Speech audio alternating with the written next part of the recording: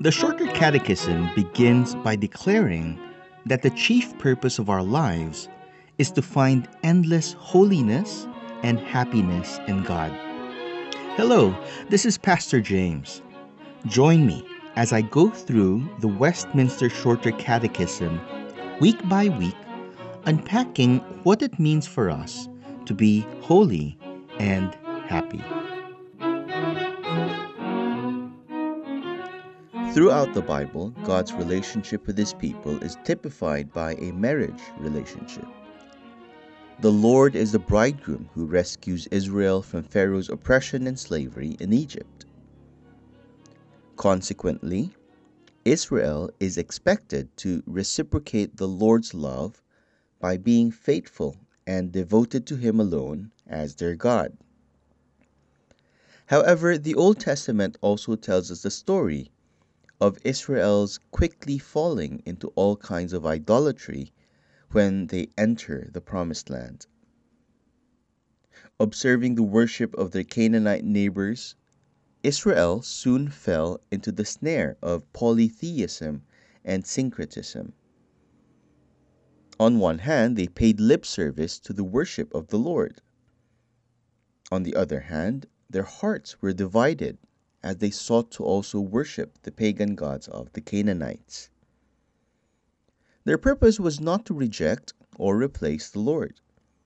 Rather, what they intended was to worship the Baals of Canaan along with the Lord, perhaps in a bid to cover all of their bases and to secure more blessings.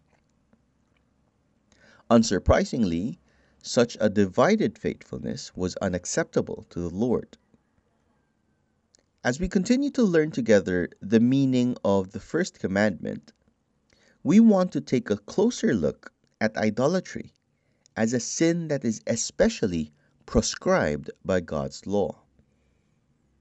In question 48, the Catechism asks, "What are we specially taught by these words, 'before me,' in the first commandments?"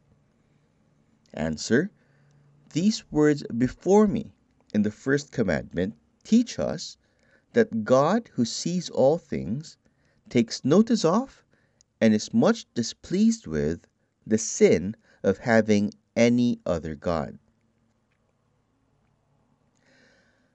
God is always faithful to His promise to redeem and to sanctify His chosen people Israel.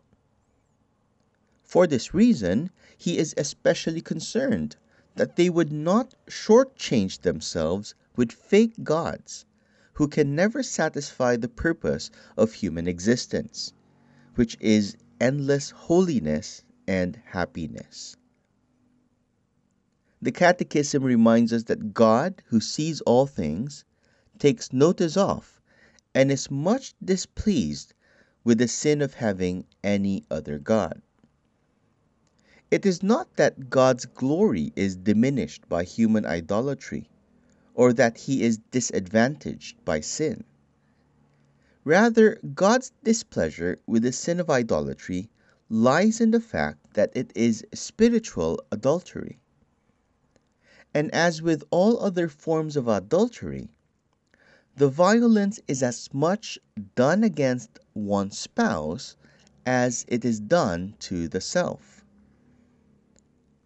For believers, to worship God properly is to recognize Him alone as the worthy object of our faithfulness, devotion, and obedience.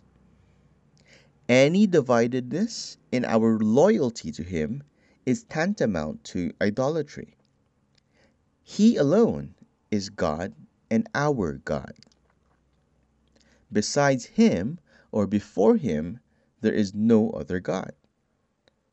In the New Testament, Paul picks up on this marriage analogy in the instruction that he gives to believing husbands.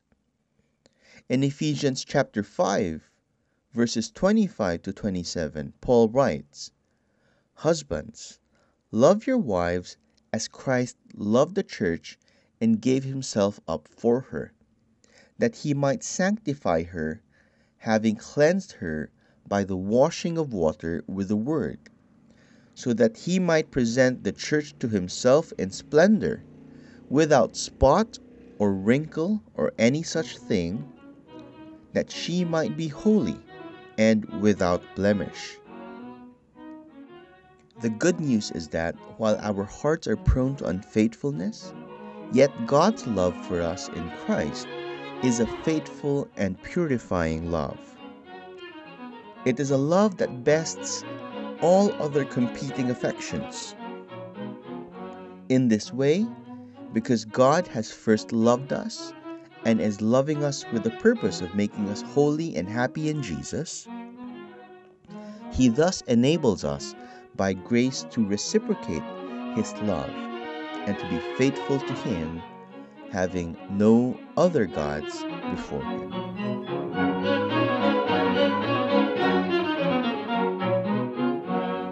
This program was brought to you by Pilgrim Community Church, a confessional Presbyterian church that meets in Cubao, Quezon City.